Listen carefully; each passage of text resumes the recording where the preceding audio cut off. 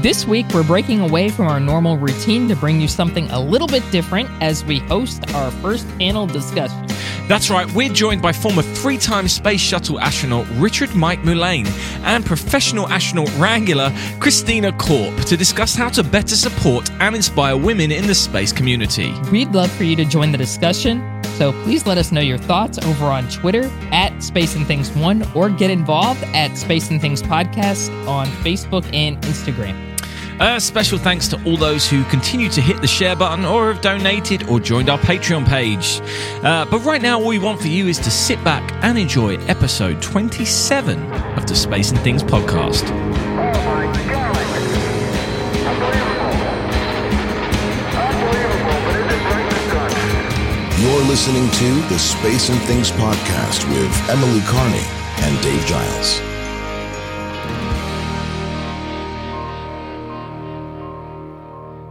I'm Emily Carney. And I'm Dave Giles, and welcome to episode 27 of our podcast. Now, this episode is going to be a little bit different, but we've got no spaceflight news at all. Well, we do, but we're just not going to cover it. We'll do all of that next week. But this is something we've been wanting to do for a while now, and with International Women's Day happening on the 8th of March, we think this is the perfect time. What you're about to listen to is a panel discussion about how we can best support and inspire women within the space community. While it's fantastic that we're now being able to report stories like the Artemis astronauts who are next going to the moon, being a 50-50 gender split, there's still a long way to go, so we decided to ask some people to join that discussion with us. So let's get straight to it. Yeah, you ever been to Disneyland? Affirmative. Oh, he's definitely an e-ticket. Roger that, Sally. Okay, let's start with some introductions. Christina, let's start with you. Who are you, and how do you connect to the wider space community? I'm an accidental space person. So, Christina Korp, I am a self-professed astronaut wrangler. I was a singer-songwriter, and I used to run a media company in Los Angeles. And to take a break, and I thought was going to be a nice, quiet, boring job for a little while, was I answered an ad in the Hollywood Reporter to work for Apollo 11 astronaut Buzz Aldrin. And I really thought I would do this for a couple of years and I would move on and do something else. And meanwhile, I had the most incredible 12 years with the Aldrin family. And I remember one time another astronaut saying to me, when I said I thought it was going to be a nice, quiet, boring job, they said, "But you grabbed onto a rocket." I said, "Yeah, but I thought he was a decommissioned rocket." I didn't realize he was still active. And so I had a lot of adventures with Buzz. And then I really used my media and marketing and entertainment experience to try to raise awareness about Buzz's vision for missions to Mars, especially over the last several years. And then I produced the last 5 galas at Kennedy Space Center to celebrate Apollo 11. So I am a full-on space cadet now. I'm in. I've fallen into the black hole of space and I cannot get out. So I'm a believer. Space for a better world. Excellent. And Mike, now you? I'm Richard Michael Mullane. I go by my middle name, Mike. I'm a 3-time retired space shuttle astronaut, mission specialist. Flew early in the shuttle program on the 12th, 27th, and 34th flight, although the 34th was actually STS-36, but we flew ahead of 2 other missions because their payloads weren't ready. So I'm in retirement now, do some speaking on safety. I do a lot of hiking, enjoy being out in the mountains and hiking and snowshoeing. And for the purposes of this conversation, Emily, I'd like you to reintroduce yourself and how you connect with the space community, because I feel that's important at this point for those who may not have heard before. Okay, my name's Emily Carney. I have a blog on the National Space Society website. It's about space history. It's called This Space Available. I've been running it for almost 11 years now, which is nuts. And I probably more famously started a group about 10 years ago this month called Space Hipsters. Group started with 4 people and now has over 20,400 people in it, something nuts. So that's what I do in the space community. I'd like to add that the reason I know about Space Hipsters is because Apollo 13 astronaut Fred Hayes said, hey, you heard of these space hipsters guys? You should become a member of that group. That's awesome. That is amazing. Yeah. Space Hipsters is also how Emily and I met. I'm a musician by trade, but I'm a space nerd. So I joined a few years back. And when the pandemic hit last year, I decided to use the free time I had to set up a space podcast. And on the very top of the list of people who I thought would be a great co-host was Emily. So I'm a newbie in the space community, really.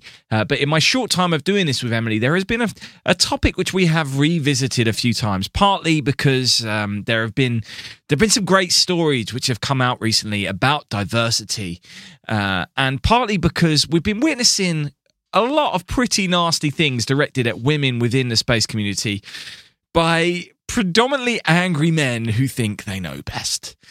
So we wanted to get into this with go more in depth on this, and this podcast is the result. Now, some people listening may think it's a bit weird that we've asked another man to participate in such a discussion, but the reason we've asked Mike is because he wrote a wonderful book about his life and his time as an astronaut, which is called Riding Rockets. And one of the themes that runs throughout this whole book is about how his own attitude changed through the years. It's written with a level of honesty which we're just not used to seeing. And when I read it for the first time, it instantly spoke to me. I went to a Catholic boys' school and then went to guitar school where there was only one female student. So even though I considered myself to be a good person, the world that surrounded me very much told me that I was better at life because I'm a man. And I happened to read Mike's book as I was having the realizations that I had this inbuilt sexist attitude, which I needed to undo. And Mike's story and the way he tells it was essential in helping me face that problem head on and try and undo those attitudes. It's a story which I think should inspire many men to hopefully take a look at themselves and ask what more they can do to help fix this. So, Mike, in your own words, rather than me tell it, please tell us your story. I'm 75 years old, so I'm a baby boomer. And in that generation, the generation that I grew up in, I was exposed to a society that portrayed women always in a subservient role. I loved watching and listening to the radio, believe it or not, the radio programs back when I was a child, the cowboy movies and the cowboy radio shows, Roy Rogers, Gene Autry, Hopalong Cassidy, Lash LaRue, all of these. And they were all male dominated. The heroes were the men. There were no superhero women back in my era. So that was there. Then I was raised Catholic, which obviously had some archaic views about the roles of women. I went to 12 years of Catholic school. Even though it was co-ed, many of the classes were segregated. So I had very little interaction even with girls in school, grade school and on up through high school. Then I graduated and went to West Point, which was all male. Then I ended up going to the Air Force flying career, and that was all male. And going back to, in my family, I had no exposure to females, basically. My mom, it's a long story here. My dad was crippled for life with polio when he was 33 years old. He was active duty in the Air Force, never walked again. My parents had 6 kids, all boys except one. We had one girl, and she was very young. I think she was like 10 years younger than me, so I had no interaction with her at all. My mom, a beautiful woman, had more testosterone in her than I did, and she had to raise that family of boys and take care of an invalid husband. So I had gone 32 years of my life and have never had any real exposure to how to deal with women. I married, but again, a traditional role. My wife was a stay-at-home mom, homemaker mom. She had 3 children, raised the kids, and the man was the hero that went off to work. So at age 32 was the very first time I became exposed to working with women professionally. And as I document in my book, it did not go down well for me. I think I wasn't the only one. First of all, I came in there, looking back on it, I came in there with the sense that I was superior just because I was a man, because that's what I had seen in all these movies and all these situations. The nuns and the priests. The priests were the heroes. They were the superior to the nuns. The guy was off working was superior to the wife that was at home. So I had some very archaic belief systems about women. And it took me a while, and I document that in my book, to learn that no, being male does not make you superior in any way, shape, or form. I rapidly learned that there were people there that 6 women were the first female astronauts were in my astronaut class. And I learned right away that they were much smarter than me. I mean, I don't say that patronizingly, but certainly I realized right away that they were physicists and all had PhDs. I had a measly master's degree in engineering, and these people were really, really smarter than me, academically, book smart. And then I still felt, well, because I was in the flying community, I had a leg up on them, that I was better in that regard. But then I saw Judy Resnick flying formation in the T-38 off the wing of the T-38 that I was in, and she was flying it in instrument conditions and was tucked right in there just like a pilot, and just like I could fly from the back seat. Then I saw her doing the robot arm operations, and she was every bit as good as I was at it. So it took me a while seeing this to become aware that, yes, they brought a lot to the table. Their gender did not inhibit them in any way, shape, or form, but it was a process. That's where I was when I walked in there in 1978 in the first group of space shuttle astronauts first group of space shuttle astronauts, and which had the 6 women. 3 African Americans were also there, and Asian American was also there. Did you feel that NASA at that time had the same viewpoint as you, or as an organization? Do you think it was systemic within NASA, or do you think you, because of the story that you had prior to that, were a little bit behind other people in that regard? No, when you first joined? No, I think the people that put together that selection process, and George Abbey, I think did an excellent job of selecting the women astronauts, the minority astronauts that he did. I had some other problems there, but I certainly salute him for what he did in the selection process. I think earlier when they talked about having women and never selected any, that was clearly a situation where they were holding back in a different generation in their viewpoints toward females. In fact, I remember who's the woman that played Lieutenant Aruhu, or whatever it is in Star Trek? Nichelle Nichols, is that her name? Nichelle Nichols. Yeah, I guess when NASA approached her to pump up young women out there on the selection that was occurring to make sure they applied, I read somewhere where she told NASA point blank, says, I'm going to be basically, words to the effect that I'm going to be all over you if this is just a head fake. You're saying, oh yeah, apply, and then we're not going to select anybody, or just one, as a token or something. So I think NASA went into my selection at any rate, eyes wide open. We want, qualified women to participate in the space shuttle program. But I can't, I had a very small section of NASA that I was looking at a snapshot in time. I don't have any clue about what the greater agencies' attitudes were. Yeah, of course. Now, Emily was in the Navy, and Emily, I'm wondering whether there were any parallels with your experience of that in the 90s with what Mike just talked about. I know it's slightly different eras, but I'm wondering if there was still the same things going on when you started. Yeah, I apologize. I failed to mention this in my biography. I joined the military in 1990, actually 96, but I didn't go to boot camp until 97. I was one of the first women nuclear power propulsion mechanics.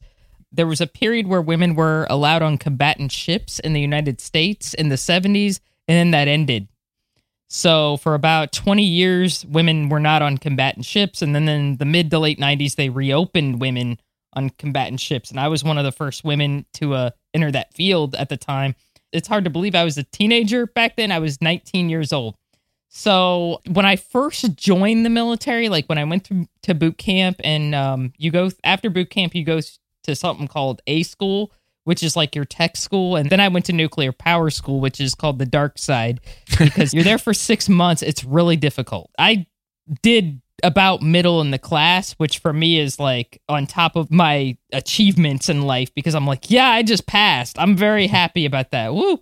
But anyway, when I was in school, there were a few women in the school with me. So, and of course I was in a, base housing, I guess, with women.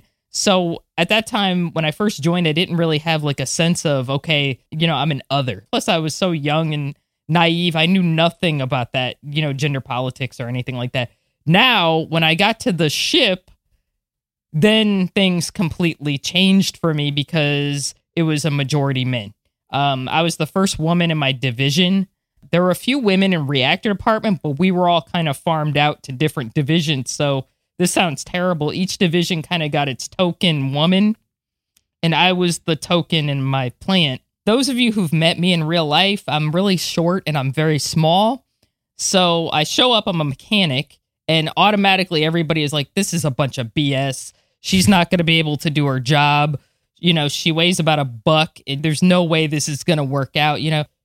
I do want to say there are men that I worked with at the time who were very supportive, who didn't really buy into that stuff. They just were like, okay, you're going to have to work a little harder to prove yourself, but, I have faith in you. But there was quite a bit of, I don't know how to put it, hostility, I guess. It was kind of a difficult time. And I was there for 2.5 years. I had to leave the ship in 2001 because I don't want to get into detail, but I developed medical issues. So I was there for about almost 3 years, 2.5 years. It was really difficult, to be honest. I hate to sound negative. We all have imposter syndrome, I guess, where, I don't know if Mike does, because he's a former astronaut. So his level of imposter syndrome is probably a lot different from mine. But, we all have those days where we're like, man, I can't do this. I'm just an idiot, whatever. Back then, I heard a lot of, you're too small, you're not going to be able to do this. Or, they shouldn't have let you in this program. Or, I've seen your test scores, you're not really geared towards engineering. I did hear stuff like that, even though my test scores were the same as a lot of my male colleagues. So, whatever. And there are days when, I do still think about that. Kind of, it's in the back of your head, like, well, maybe you aren't as smart as you think you are. You're not as awesome as you think you are. But one healing part for me from that experience, I have stayed in touch with a lot of male friends from that time, and they are still really supportive, and they've been nothing but cool, and they've kind of validated what I was thinking. Like, yeah, I thought people treated you like I didn't think people treated you very respectfully. Another thing that was kind of healing for me was, honestly, this is going to sound nuts, the space community. Being in the space community, even with some of the struggles, that I've gone through, because it hasn't been perfect. And, I've done a lot of work in it, and it's nice to hear, people sort of validate your, good work that you do. So that's kind of my experience. Now, Emily and I have spoken in depth over our other podcasts about Judy Resnick and how she was a hero for Emily as a child. But Emily was a space cadet. Now, Christine, I'm going over to you now. You've said that becoming a space cadet has come to you later in life. And I'm wondering that when you were growing up, if you were aware of female astronauts, especially that first class as they were getting their flights, were those stories reaching you and inspiring you? First of all, my dad was in the Air Force. So I was born on Chanute Air Force Base in Rantoul, Illinois. And my dad left the Air Force. He only stayed in for 12 years. And then we moved to South Dakota, where my mom is from. I was one of 10 children, 5 girls, 5 boys. And so what's interesting for me is, and I always say this, like, we would be a good case study, our family, because I have an Irish twin, a brother who's 11 months older than me, and then I have a brother who's a year and a half younger. So I was in between boys. And so I was a total tomboy. So I always really loved sci-fi, but I have to tell you, I really didn't know much about space. And it really wasn't until, the space shuttles started going up and I was in school and we would watch them at school, that you became aware of it. And of course, as a kid, you learn about the Apollo missions, you learn about Neil and Buzz, like that's in every history book, all over. So you always know that. I come from a musical family. We were musicians. We started a family band. We were like the real live Partridge Family. And I'm not kidding. I played in bars every night starting at the age of 12. That's how we supported our family. I played my own prom. So I left my family band at the age of 22 to go to Los Angeles to be a rock star. And so I toured all over the world singing for major artists. I was signed to Warner Brothers. I made a couple of records. I sang with Ringo Starr. I had a rock star lifestyle before I met Buzz. Through all of this, I loved space and sci-fi. I was always a Star Trek fan and Stargate fan and, everything space, Babylon 5, all that stuff. And when I answered the ad to work for Buzz Aldrin, and I started to work for him, I did not know that there was more than Neil and Buzz who walked on the moon. And so I got quite an education for the past 13 years. And actually, the first year was quite an education for me to learn about the 12 men who walked on the moon and the 24 astronauts who reached the moon and that whole era. And then, of course, all of this being very privileged to get to know the Apollo astronauts, like firsthand, being accepted into the Apollo circle. I never was awestruck. I was never I think if I was someone else who grew up with these guys' posters on my wall, I would have never been able to do this job. I'm opposite of Emily, which is, well, first of all, I have a deep voice. And so I've had many a guy tell me how authoritative I sound, number one. Number two, I'm tall, I'm 5'10". And so I always say I'm the size of an average size man. And so I've never felt intimidated, being around men. But honestly, it's mostly, I think, because my father treated us girls no differently than our brothers. As a matter of fact, I feel like we had to do a lot more work than our brothers did, do a lot more hard stuff than our brothers did. And in adulthood, the girls have done better on average than the boys in our family.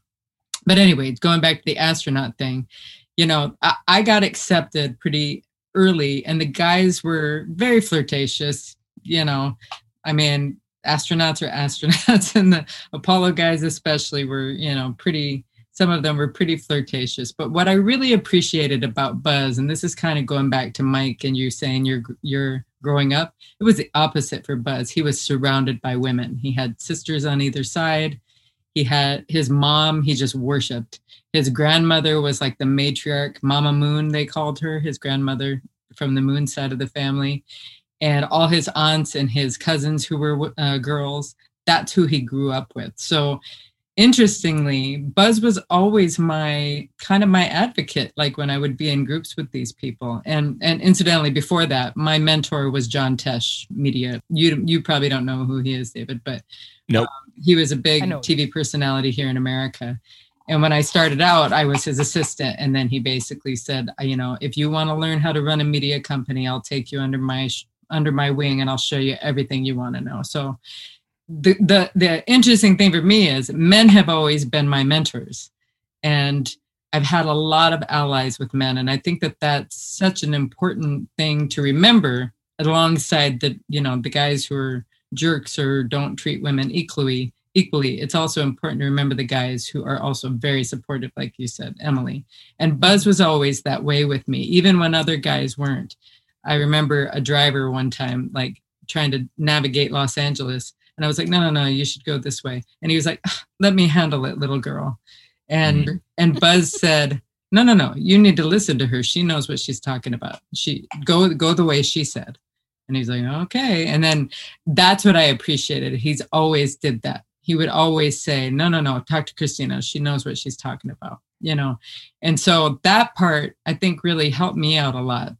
But I will say, I have met some astronauts, and I'm not going to name anybody, but there was an astronaut who said to me once, and I think he was commiserating with me, and he didn't even realize what he was saying, but he was complaining to me that he didn't get to go to space the third time because they were going to let a woman go for the first time. And he was saying, can you believe that? I didn't get to go a third time because they were going to let some woman go. And I said, do you realize who you're talking to? I may have a deep voice, but I'm a woman. Do you understand how hard it is for us to get to that point? And then he was like, oh, well, still, And so, Mike, I think it's wonderful that you acknowledge that you kind of grew up this way. It was kind of the way you were raised. And then you came to this realization, hold on a second. This perception that society kind of builds into how guys are supposed to think, or anyone's supposed to think, is not reality. And when you're faced or when you encounter other people, especially women or whatever, who are just as smart or just as capable, I appreciate when a guy will say, wow, yeah, they deserve to be here, and acknowledging that.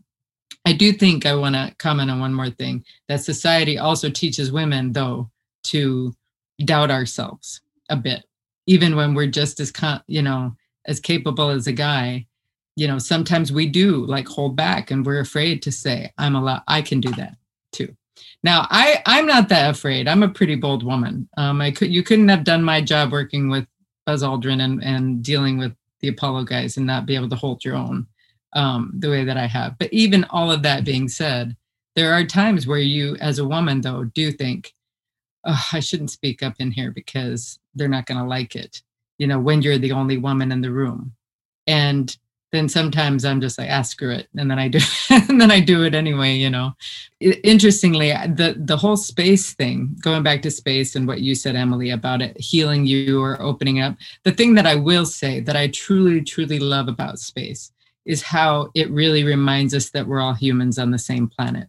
And I think that is that realization, especially for astronauts who get up above the Earth and see that, that's the camaraderie that I appreciate both across, no matter colors or nationalities or whatever, this kind of pursuit and realizing, our humanity. That's the part that I think, and the ideals of what we aspire to with space, I think is really, really valuable viewpoint. So I think most of the people in space, I think, have those ideals. I absolutely do think that there are some people that I know this too. I've got a decent amount of followers on Twitter. And sometimes if I post something positive about a woman on Twitter, I lose followers, which I always think is hilarious because I think they know I'm a woman, right? They know they can see I'm a woman. Why wouldn't I want to support women? So that's an interesting thing for, I think, people who love space, who maybe don't think of space the way that I do in the higher ideals of how it reminds us that we're humans on the same planet. Absolutely. I want to just go back to where you talked about allies. In my world, in the music industry in the UK, we have a charity called Safe Gigs for Women, which was set up to raise awareness about the far too common and often unreported crimes of women getting abused at gigs. And Tracy, who set this up, she gives a wonderful talk about the importance within this discussion of men talking to men. She says that you might be a great guy, but you almost certainly know someone who does make sexist jokes or does objectify women or worse. And unfortunately, that person is probably not going to listen to a woman. And that's the horrible irony in all of this, that in order for the treatment of women to improve, it requires men to be involved. And this also goes to the core of the discussion on how we best support women in the space community. We need allies to uplift voices, but also to talk to those who aren't living up to the standards, which, as Christina points out, are laid bare in the space community, that we are all humans on the same planet. And I think it's really important that we have this conversation of how do we reach those people that aren't living up to that standard. And I hope that it's not a case of simply rooting them out, because the answer is we have to get them to address the problem, I think, personally. I just like to add something. Christina was talking about, Buzz Aldrin was one of, her biggest advocates and stuff. And I do have to say it's very ironic for me because one of my biggest advocates in my career, and I think everybody knows this, was an Apollo astronaut. And, everybody thinks, oh, those guys, born in the 30s and, they're probably real sexist and stuff like that. And people actually have asked me, like, what are those guys like? I bet they're really like, pat you on the butt and stuff. I'm like, no, like the ones I've worked with a lot of guys, especially the Skylab guys, because that's that's my main focus of study. But it's like some of my biggest advocates have been guys born in the 30s. I don't mean to name drop, but somebody who was a real big supporter of space hipsters was Al Warden, who passed away last year. He was a huge supporter. When I was in a room and he was there, nobody would mess with me because he had my back, Fred Hayes has been really supportive of our group. And I also want to give a big shout out. Ed Gibson the Skylab astronaut, he's been hugely supportive of my career. A few months ago, I was listening to a BBC history podcast, and it was about the Skylab strike that didn't happen, and they covered it, and I'm just listening to it, and all of a sudden he says, yeah, you're the only reporter who's asked about this other than Emily Carney. And I'm like, what? But a lot of men from that era have been remarkably supportive, and I think very progressive. They've been remarkably, supportive to me, and I think a lot of women in this community. So I really wanted to, sort of emphasize what Christina said. It sounds counterintuitive, but it's not. Yeah, no, the Apollo guys, for the most part, I can only say that there's only one time where I was told to go away by one, and I was pretty irritated about it. And Buzz was about ready to go over and stomp over and say, why did you tell Christina to walk away? But then I found out that the other one was telling a dirty joke, and he didn't want to tell it in front of me. So he thought he was being respectful by telling me to go away. So, anyway. You told him you had 5 brothers. You probably heard the joke. Should have said, you should hear how a couple of my sisters talk.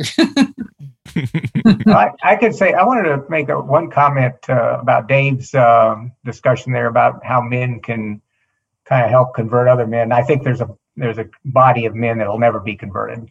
I think there's a body of men who, from my era, who are, maybe fall in the mode of not ever being convertible, but we're dying out. I mean, it's going to be a generational thing, and I think the younger people are going to be coming aboard who have been working with women all their life, and it's going to go away generationally, I think, to a large degree. But what I tell people is, at 75, you really start thinking about, the end. And I tell people, there's going to be a day where you're going to sit there in a doctor's office and he's going to look at you and say, you got 6 months left, or you got a year left or something. And you ought to be thinking right now in your youth that the cure for whatever it is that he's talking about was locked up in the brain of a woman or a gay person or a person of color.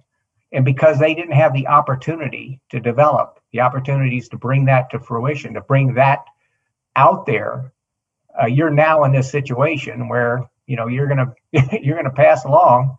And do you really want to take that risk that the cure out there resides in somebody's brain who you've always looked upon as somehow dismissed them, basically, whether it's gender, religion, ethnic background, color, sexual orientation, whatever. So I'm a big believer. We need to empower everybody. Everybody should be able to bring their best to the table and develop it. And that certainly includes women to a huge degree. Absolutely. And I think a lot of organizations, including NASA, are wearing that mantra on their sleeve. Sorry to mix metaphors there. But, the Artemis astronauts, so the next set of astronauts that are going to go to the moon, they've been announced recently, and there's a 50-50 gender split. And you look at the control room at JPL from when Perseverance landed last week, and it's a great split. It's a great cross-section of society in that room. And that's wonderful to see. And I wonder if they feel the weight of that on their shoulders, like the likes of Sally Ride and Judy Resnick would have felt years ago. I'm wondering, Mike, if you have some insight into that. Did the first 6 female US astronauts that were in your class embrace being a role model, or did they find it difficult? And is there something we can learn going forward for these new role models that we have? To my perception, they were very communicative to younger students about, hey, study your math, qualify yourself to apply for these positions. So I think some of them probably were better at it because it involved public speaking. So, that's one of those things that we all don't really like to do, or most of us don't like to do. So some of them were more out there than others were. But I think they all definitely wanted to be trailblazers for women, so that, young girls in school and, elementary school and high school and such would someday be engineering women out there who are, leading the charge in some part of the space program. The thing I think that what we got to do is get more young women, young girls in the elementary and middle schools and them to really think about a career in space and science. I do a lot of speaking at corporations, but I made it a purpose having 4 granddaughters, to ask, when I saw a woman in a non-traditional woman role, as an engineer or as an executive in some company, how they, what was their career path to get there. I'll never forget this one. I was talking to a major oil company, their employees, and there was a woman there who was a chemical engineer, and she was being employed by the company to go out into schools to encourage young girls to get degrees in engineering, chemical engineering, and to tell her story about what a great life it is. I work for a great company, I have great health care, got great salary, all of these things. And she says it was just so hard. I mean, she mentioned about working for an oil company, and question, well, don't you get dirty all day long? Aren't you dirty? He says, I'm not out drilling oil wells. I work in a laboratory. I'm in a white coat like a doctor working in a laboratory. There's all sorts of roles associated with what these industries are that don't put you out in the field, but are critical to the success of the mission. I tell you, this really shocked me one day. I flew with Judy Resnick, and one of my granddaughters, she was pretty young at the time, but it shocked me that she could even ask the question. Somebody said something about a lady astronaut, and she said, ladies can't be astronauts. And I thought, I have pictures of me with Judy Resnick and these other women astronauts, but somehow, even in her era and exposed to that, to having a grandfather that was an astronaut, she couldn't get her young head. I mean, she was really young. I mean, she was probably like, I don't know, 6 years old or something, but she couldn't see it. That kind of shocked me. So that's what we have to do is really encourage young girls from very early days to really think about space and science. And obviously, NASA is the go-to place for that, to have not only the astronaut women, but also the astronaut engineers. You looked at that JPL and the women that were in there. I mean, I hope they're out there in the schools really pumping up young girls to, hey, study math, study science. This is a career that's open to you. Don't think just because you're a girl that somehow, it's not open. I'll get off my pulpit. Did you know Joanne Morgan? What position was she in? Well, so Joanne Morgan was the first female engineer at Kennedy Space Center. So she was the only woman in the room when Apollo 11 lifted off. When she was I did not know. So we gave her an award, and I just wanted to bring up because she said when she applied for an internship back in the ballistic missile phase before NASA was formed, they had 2 internships, and she said it said students, it didn't say boys. So she applied and she got selected. So she was the only woman in mission control at Kennedy Space Center for the first 10 years. And she said the guys were pretty mean to her. I mean, they would hit her. They would come in and slap her on the back. They would, she didn't have a bathroom. It was like the Hidden Figures thing. She had to walk to a whole new other area to get a bathroom, go to the bathroom. And she was saying that NASA kept wanting to do interviews with her because she was very attractive too. And she kept saying no, because it took her a long time to get accepted in the room. And she didn't want the guys to give her a hard time. Oh, now you think you're more special than us. You're going to do interviews.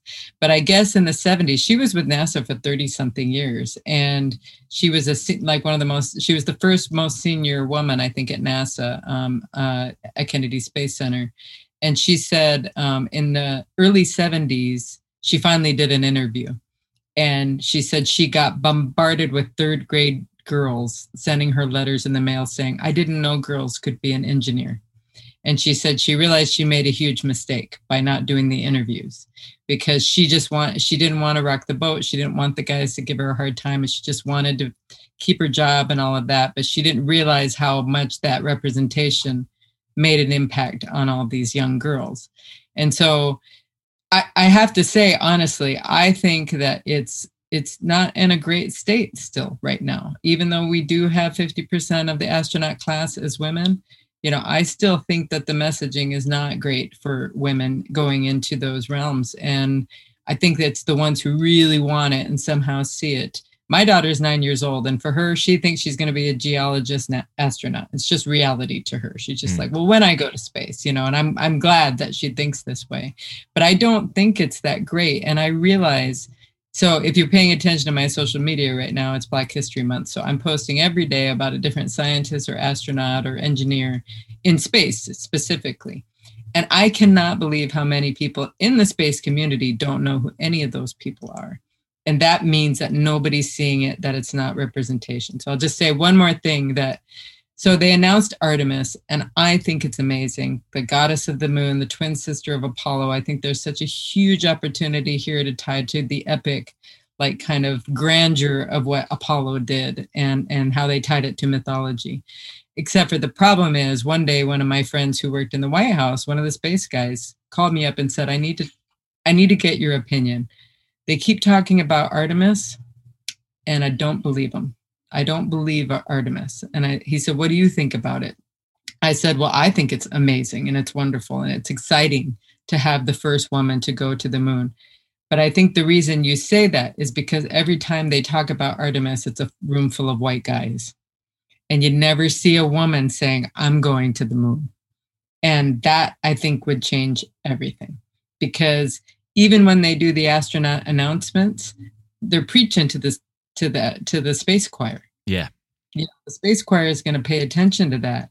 And I'm telling you, the mainstream people outside that world, they do not know. And I've been talking to some Black nurses in Colorado who really want to go to space. And this is something recently that I got to be in my bonnet about, nurses being a non-qualifying profession to apply to be an astronaut, which is crazy to me. So I've been talking to these nurses, these Black nurses who mentor kids in Colorado to try through space to try to get them into STEM fields.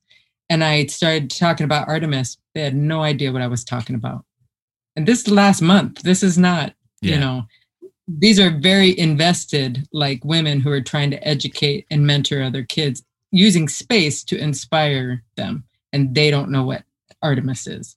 So NASA has to do a better job or get some more allies outside of the space world. And that's what I'm always trying to do, because I'm a believer.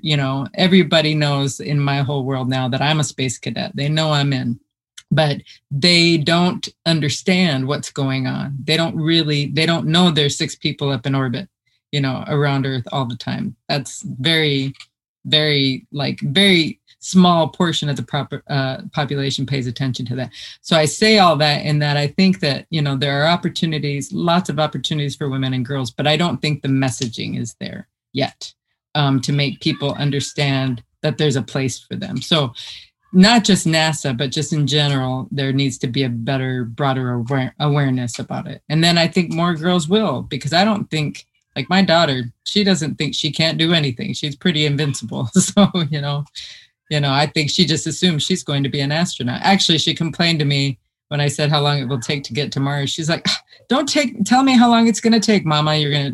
Don't be trying to talk me out of going. I do have to add, I agree with you. I don't want to nitpick or criticize NASA, but I almost think that the representation was better back in my day, like back in the 80s, than it is now, because like you said, there's no woman saying, hey, I'm going to the moon, not yet anyway. Like we haven't seen any, like, I guess ads or anything kind of tailored towards that. In the 80s, and back to Judy Resnick again, I love talking about her because she was my idol growing up. I was a young Jewish girl growing up in the 80s. That was back when NASA would send you awesome stuff in the mail if you wrote them. Nowadays you probably can go online and get everything, but back in the day, I would write them letters. They probably thought I was a stalker or something. I'll never forget seeing, a picture of Judy Resnick, operating the RMS, the remote manipulator system in the shuttle. And she's wearing shorts. She's got a beautiful tan. Her hair is like really like, bouffant, and stuff like that. She's wearing sunglasses. I remember being like 6 years old seeing that. And I'm like, that's what I want to do. Even if I don't become an astronaut, she's just a badass. Like she has a certain type of freedom, that's what I wanted as a kid. And that honestly changed my life. So I think we need to see more imagery of things like that. It doesn't have to be necessarily Judy Resnick, but just, women working in the ISS, and just being unapologetically just themselves. She looked like she was having the time of her life. And then I read more about her biography. I was like, oh, she's Jewish? You know, because you didn't see that a lot when I was growing up in Florida. So representation is important. So that was something for me that was just honestly life-changing. I agree with Christina. I feel like the generation now needs something similar to that, where they can look to her, as you would say in your hashtag, and just say, okay, this is something to aspire to, you know? But also cool. I mean, the Apollo astronauts were always standing with Corvettes. Yeah. You know, that kind of stuff worked. That got people like, that's what I want to be. And I don't want to necessarily criticize NASA either, but I do think that they've gotten almost so risk averse of anything that it's hard to even, like, they're so afraid to not fit within the guidelines they've made for themselves, that it sometimes is so restricting that I think that they're missing a big opportunity to kind of capture people more in the mainstream. Absolutely. But I think there's an opportunity for private enterprise to get involved there and potentially do stuff that NASA couldn't do. For example, the Inspiration 4 crew, which is the first commercial crew ever to go to space. The second member of that crew has been announced recently, and it's a 29-year-old woman who also is an amputee and a cancer survivor. An amazing story, and there's photos of her standing in front of the Falcon 9 rocket, and it's really cool. And I think it can reach people, except they announced it the day that Percy landed on Mars, so it didn't get the coverage which it probably should get. But these private companies can do things differently. For example, NASA would never have sent a Tesla into space. No. You can be sure of that. And there's nothing wrong with that. I think it's great. It opened the door. It got people interested. It reached out to some people who didn't know what was going on and got them interested and finding out more about SpaceX. And hang on a moment, these rockets land vertically? What's that all about? And I think that the entertainment industry has also got a role to play here in assigning more female leads in space movies. I know it is happening, we're getting more of that, but that's the kind of thing that can inspire a child to say, I can be, or a young girl to say, I can be an astronaut. That is a role that's open to me, which is important. But also a lot of the historical space movies or most of the documentaries are about the Apollo era, where it is all men. And there are great women who haven't been represented in a movie. There's not a movie about Judy Resnick. Why not? You know, or Eileen Collins or Nicole Stott, who Christina works with. There's plenty of opportunities to get some good films which are going to capture a youngster's imagination to say, I can do that. I'm working on some projects with Nicole Stott, like you were saying. We're working on something that I can't really announce yet because we're still in development of it. But part of what we want to showcase is that astronauts are people, like, you know, that they can be funny, they can be clumsy, they can be just regular grouchy people sometimes, you know, that they're not. Someone said to me once, astronauts are the elite humans, and I'm like, nah, just as flawed as the rest of us.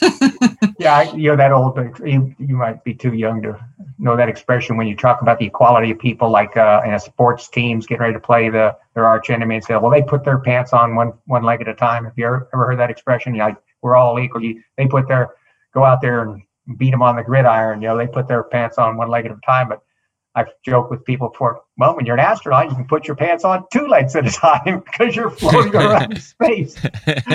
Trying to get the entertainment community involved, certainly, I think would be a big step.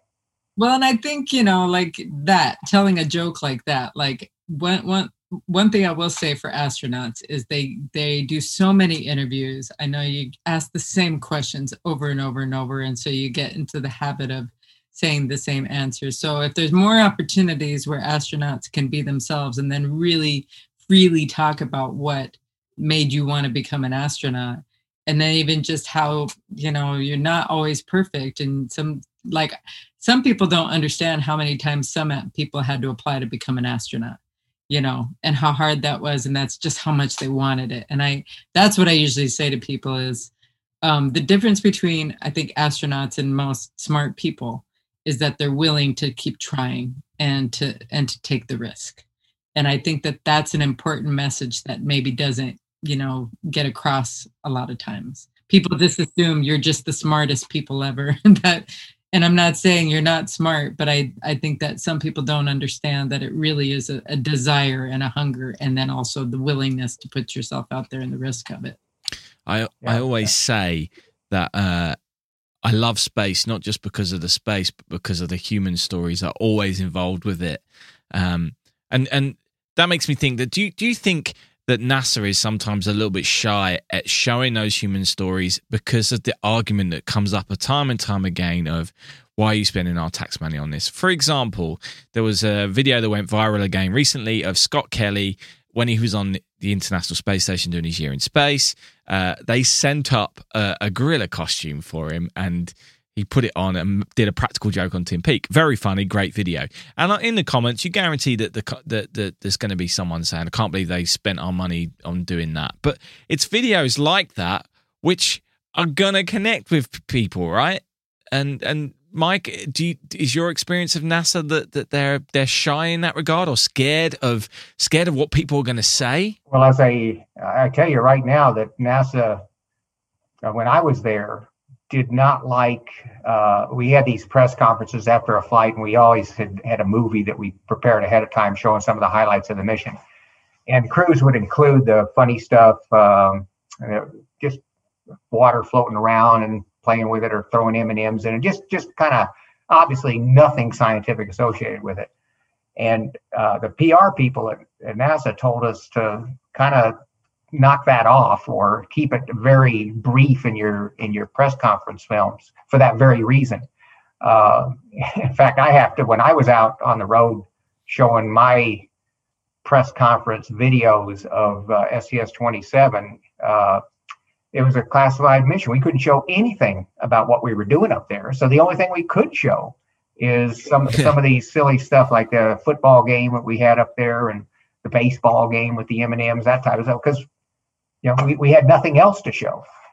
Same with STS-36. So, at any rate, there's no question that NASA doesn't like to see have the taxpayers perceive that their dollars are being trivially spent. Again, it's a spin thing, though, isn't it? Somehow NASA or us as the space community have to figure out a way to spin these stories, because I think the value of seeing astronauts being humans in space is amazing. That's what we want. And with respect, when you show a kid or a young girl a video of people having fun in space, or here's them growing radishes on the ISS, which as amazing as that is that they're doing that, it's not going to plant the seed, pardon the pun, on many kids, whereas a gorilla suit or baseball with M&Ms or fun with the water may plant that seed with the kids. I love the water shots. I love when you guys play with water. I do too. It's fast. It is. Like I tell people, it's fascinating to see fluids are floating around in the cockpit, except for some fluids you wish you hadn't seen floating around in the cockpit. Ooh, yeah. I tell you too, after I retired as an astronaut, because my whole life was so focused on the space business, and when everybody around it was enthusiastic, jumping up and cheering and things, you sort of think that most people are like that. And when I went out there, I was appalled as a retired astronaut now, and I'd go out and people would ask me questions. And at first I thought they were kidding me. I thought it was a joke. And it took me a while to realize, no, they are that abysmally ignorant of basic science that they were asking this question. I came to believe that there is a huge population out there that has never looked up. Seriously, who has never looked up, looked through a telescope at the moon, gone out to look at a meteor shower, a comet, an eclipse. I mean, it's hard to imagine that, but it just seems to me there's a huge population that just never tilts their head up and looks at it and wonders about it and thinks about how we can get up there and get closer to some of these things and learn about them. It just that's where you got a huge mountain to climb. There is getting people to think outside of their normal box and start thinking of the vertical and not just the horizontal. That makes me, I want to tell a really fast story because you made me think about the looking up. I met these women who hired Buzz to give a speech for his Six Sigma, I don't know, one of those Sigma things. I don't know. Anyway, but they said, we have to tell you where we were when you walked on the moon. We lived in Turkey in a village with no electricity and no running water. Our mother couldn't read or write. Our father had a 5th grade education. But our father was very committed to us girls getting an education. He was very, very supportive of us, of trying to do better. And he thought women will save the world. This is what they said. And so anyway, they thought, okay, well, we're going to become teachers. That will be the next stage, for our parents who don't have much of an education. But they listened to the moon landing. Their father bought a Grundig radio, and they said everyone in their village came and listened to the moon landing. And they said when they heard they did it, they said, we felt like we did it. And then they said everyone was hugging and crying and cheering. And then I said, and then what happened? They said everyone went outside and sat down on the ground and looked up at the moon. And everyone was quiet. And I said, well, what did it make you think? And they said, it made us realize we could aim higher. We could aim higher than we were going to aim before. So the older sister went on to get her PhD in quantum physics and as far as regular. And the other one went on to get her MBA, and they live in California, and she's got a very successful company. And I was like, wow. And that was what, that kind of inspiration, that kind of spark is what we need again.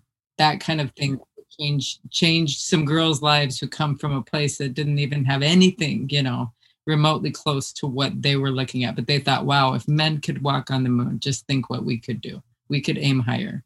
So we need that moment again, I think.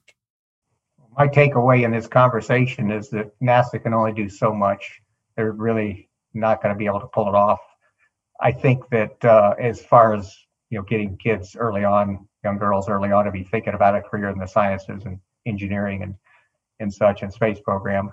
But Hollywood, I really think Hollywood can make a big difference. Wasn't Disney doing, they do all these superhero cartoon animated films where they do have women as heroes. How about making one of the hero being a female astronaut, in one of their animated programs, and do some of these other things about a real slick 3-minute intro to a science fiction movie that they got going about some astronaut talking about their experience, some female astronaut talking about their experiences. They would get huge support from society if they did something like that. Actually, the way to do it is have it as a young girl who somehow accidentally becomes an astronaut and is the hero in it. So young girls are out there saying, I want to be that, that plants the seed. There needs to be a lot more of it. There has been some stuff on Netflix lately. So if you don't have kids, you may not be aware, but my kids watch a lot of that stuff, which is why they're also pretty invested. So I will say for young kids, there's actually kind of a lot of stuff. But I don't have kids, so maybe I just said something that they're already doing. No, but what I was going to say, but I don't know about for the teenagers and the young adults. You know what I mean? Like, I think for young kids, there's a pretty good, what is that? Oh, For All Mankind. I haven't watched it yet. For All Mankind, we've talked about it in the last few weeks, the alternate history that's on Apple TV. I don't want to provide too many spoilers, but there are women heroes. The show presupposes that the Soviets landed on the moon first and other things. And as a result, there are women Apollo astronauts on the show who walk on the moon.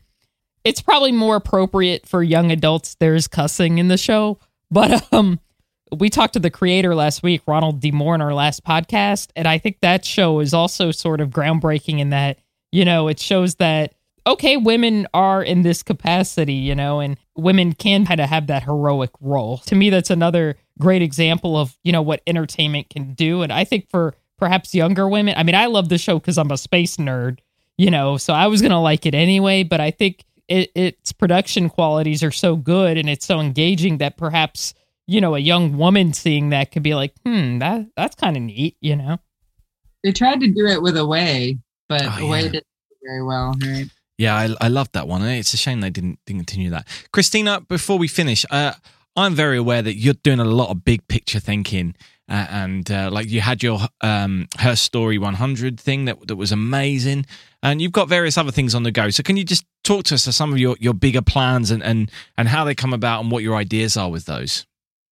Well, it was that clearly 100 years after women got the right to, or I shouldn't say got the right, women won and earned the right to vote. I think that the women from 100 years ago would be kind of pissed off about what some of the stuff we still don't have, as far as like pay disparity and still, dealing with some issues that we wouldn't think we would have to be dealing with 100 years later.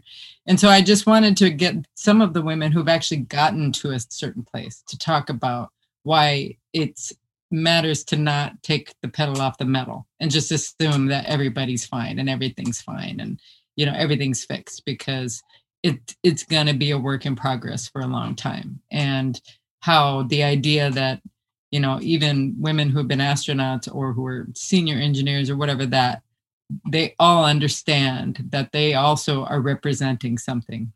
When I've learned some of the stuff that some of the women at NASA have accomplished behind the scenes, like even Mary Jackson and Gladys West, contributing to GPS and things like that we totally use every day, and people don't know a woman's role, especially a woman's role of color. That's what I'm kind of trying to do, is to remind people that there are women who've made it, but they too understand that you can't just assume that everything's fine, that everything is fixed, and that there's not going to still be any obstacles. My other project I was trying to do, which I'm still trying to do, by the way, was to projection map and add women to Mount Rushmore. And the idea with that was not, somebody at one point said, are you trying to cover up the men? And I'm like, no, I'm not. You can't erase history. And I'm not trying to erase history. I'm trying to say, if we add some women up to the same level of respect and honor that these men have been held, it might help draw attention to some of these women who accomplished a lot of amazing things that maybe the mainstream world hasn't paid attention to. I was only focused on suffragists because I was working with the US government.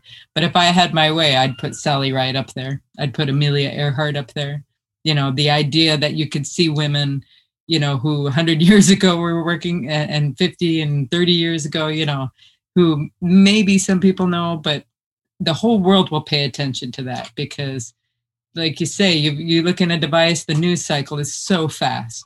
So I'm trying to get people's attention in a really, really big way that you can't miss.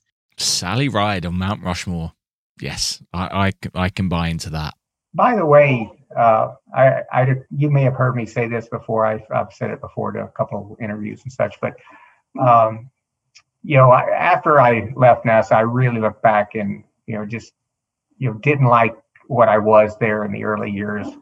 And I kept thinking, I need to write Sally Ride a letter of apology and just say, hey, I was part of the problem. Nobody should be having to perform, twice as good as a man to be perceived as an equal, that type of thing. I just felt bad about how I had acted, and I kept putting it off. And then one morning, hear that she had died. Nobody in the astronaut community was aware of it. It came as a shock that she died of pancreatic cancer.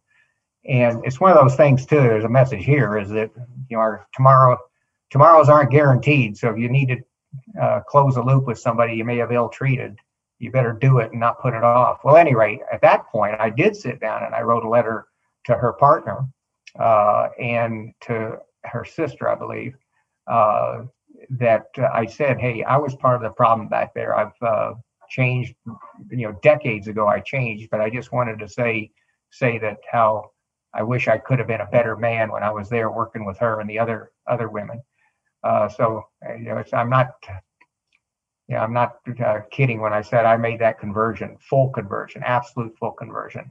And, I'm glad I did. And I just regret that I ever had to do it, to go back and apologize to somebody, and particularly apologize to a partner. I couldn't do it to Sally. And by the way, her partner wrote back a very nice letter to me, which I thought was above and beyond the call of duty for her. But I'm glad I did it, at least in some form. But even this is wonderful, because maybe a guy who might be having doubts about the way he's handled things, maybe hearing from you, like Dave was saying, is going to get through far more than what I say or what Emily says. Mike, that's such a powerful story. But I'm aware that not every man has a story that they can share like that. with their friends who may not yet be with us. And I'm wondering if there is something that we can give a quote. You gave a great one earlier, but is there one final thought we can take away that we can say to someone who isn't with us, who's not yet there, who is one of those people that Emily has to block on almost a daily basis because they are crossing the line? How can we get that point across that we want women involved in this, and we are better because women are involved in this? I'll open that up.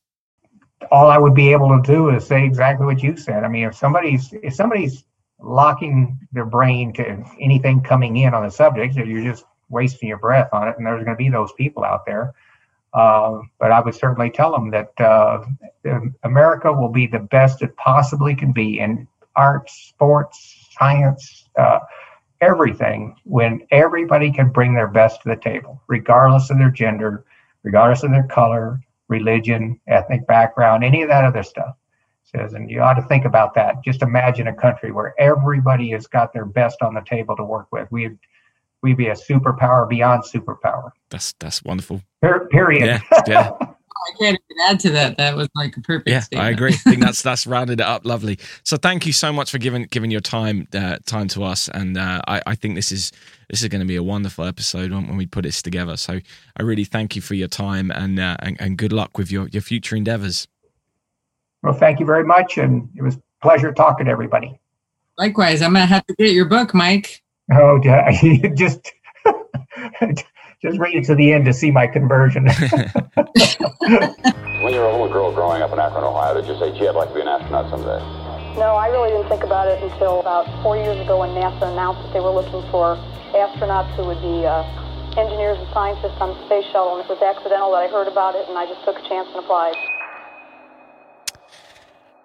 Well, we actually were speaking for an hour and a half with Mike and Christina, so obviously we've edited quite a lot out, but the full interview is available on our Patreon for you to go and check out at your leisure if you're a member of our Patreon page, and of course you can sign up at any point at patreon.com/space and things. But yeah, that was really wonderful. And I'd like to think that we've been mostly preaching to the converted, or 100% preaching converted. But there's a chance that there is a chance that you may feel like you've been attacked by some of the things that you said. If you have, you've probably not got to this point in the podcast. But I have put a link to an article which I really found useful when things like this would happen in my life, and I'd be like, not all men are bad. And if you're someone who's saying that right now, then I suggest you read this article, and it helped me understand things a little bit better, or a lot better, in fact. And if you hadn't picked up on it in the interview, you really should read Mike's book, Riding Rockets, as well. So, Emily, what are your feelings after that? Because I'm buzzing, but also inspired. Oh, gosh. Like we discussed in the panel, I do have military background, and obviously Mike Mullane does as well. He was in the Air Force. He went to West Point. Back in his day, back when he was coming through West Point, it was the late 60s and early 70s. The military was predominantly male back then. I think there were probably a few women. Like he said, it's fair to assume that he probably worked with no women during that time. To hear a man talk about, I started out, having this attitude towards, women when I started out in my career versus, I saw, women like Judy Resnick working in the field, and I saw how competent, and not just competent, but how brilliant they were. To hear a man from that kind of background say that, for me, has been really helpful sort of in my own healing, and also reading Riding Rockets as well, because just hearing a man admit, okay, I started out this way, but over time, I saw how my thinking was based on, my own experiences. You see what I'm saying? Because I don't want to demonize anybody. Yeah, you don't get to choose the world you're brought into, though. Yeah. So it's one of those tough things, because people shouldn't have to necessarily apologize for who they are. But once these things are pointed out to you, that they're not right, or once you have those realizations yourself, you've got to do something about it. And there's plenty of things that you think are probably good things that you do. They're nice things you probably think you're doing, like you probably think you're being polite by using a pet name or something like that. But actually, someone may not like that or not enjoy it or find it condescending. And it's important that you're always analysing your own actions. And to hear Mike talk about it, to hear someone who's had Mike's background go through that process and hear some of his sound bites from that interview are just truly inspiring. Really gets me anyway. Yeah, and I was also touched by what Christina was talking about. First of all, she's a powerhouse. She's incredible. I would not mess with her. She's a tough lady. And also, I was greatly touched by, what she shared about her experiences with, she was Buzz Aldrin's manager for quite some time.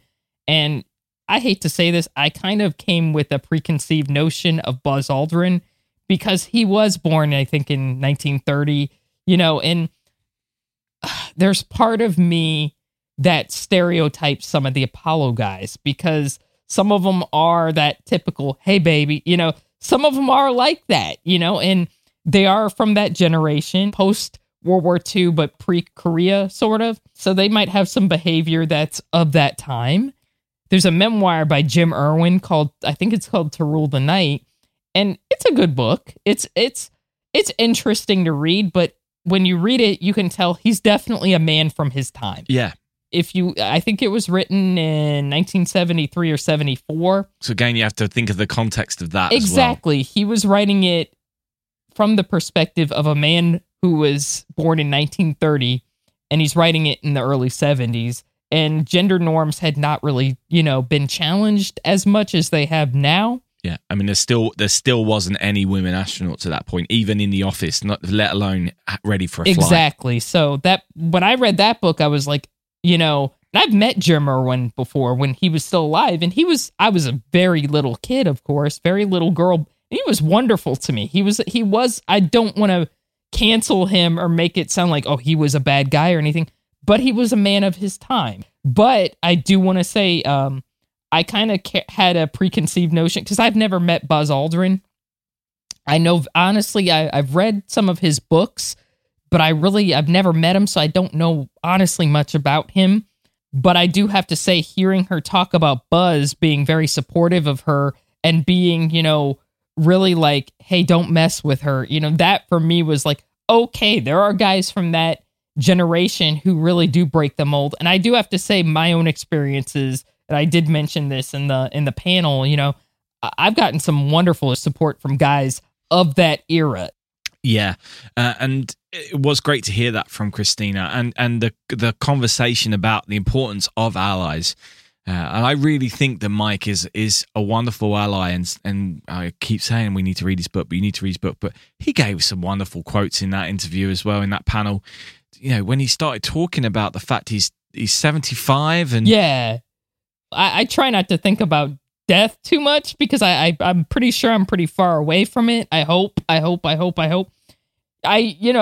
kind of in my midlife now, and hearing him say that, it was like, I do kind of think like that sometimes. Like, okay, I'm in my midlife. What do I want to live my life like for the rest of my life? You could change certain things now. You know what I'm saying? You could change certain things about yourself that you don't like anytime. Or you could reach out to somebody who maybe you've had a bad time with, or you've had not great experiences with, or maybe we're not fair to, and you could hopefully change things. It's something I think to think about, definitely. Yeah, and that whole idea of the thing that might change the world may be inside the head of a woman or a person of color or someone that historically the world has looked down on as not being good enough, and how we will all be better if everyone gets to unlock their full potential. I just found that so inspiring, and I'm so glad he said it so eloquently and wonderfully, and that's going to stay with me for a very long time. Yes. And thus ends the first ever Space and Things panel. I hope you enjoyed it, because I certainly did. Absolutely. That's it for this week. We'll be back with all the news we've missed and much more next week. We'd love to do more of this kind of episode, so if there are any topics that you'd like for us to cover, please do get in touch. Yeah, or if you have any thoughts on what's been discussed and want to carry on the conversation, please just drop us a tweet or send us a message on Facebook. But as always, we ask you to remember, in space, no one can hear you scream. Space and Things has been brought to you by And Things Productions.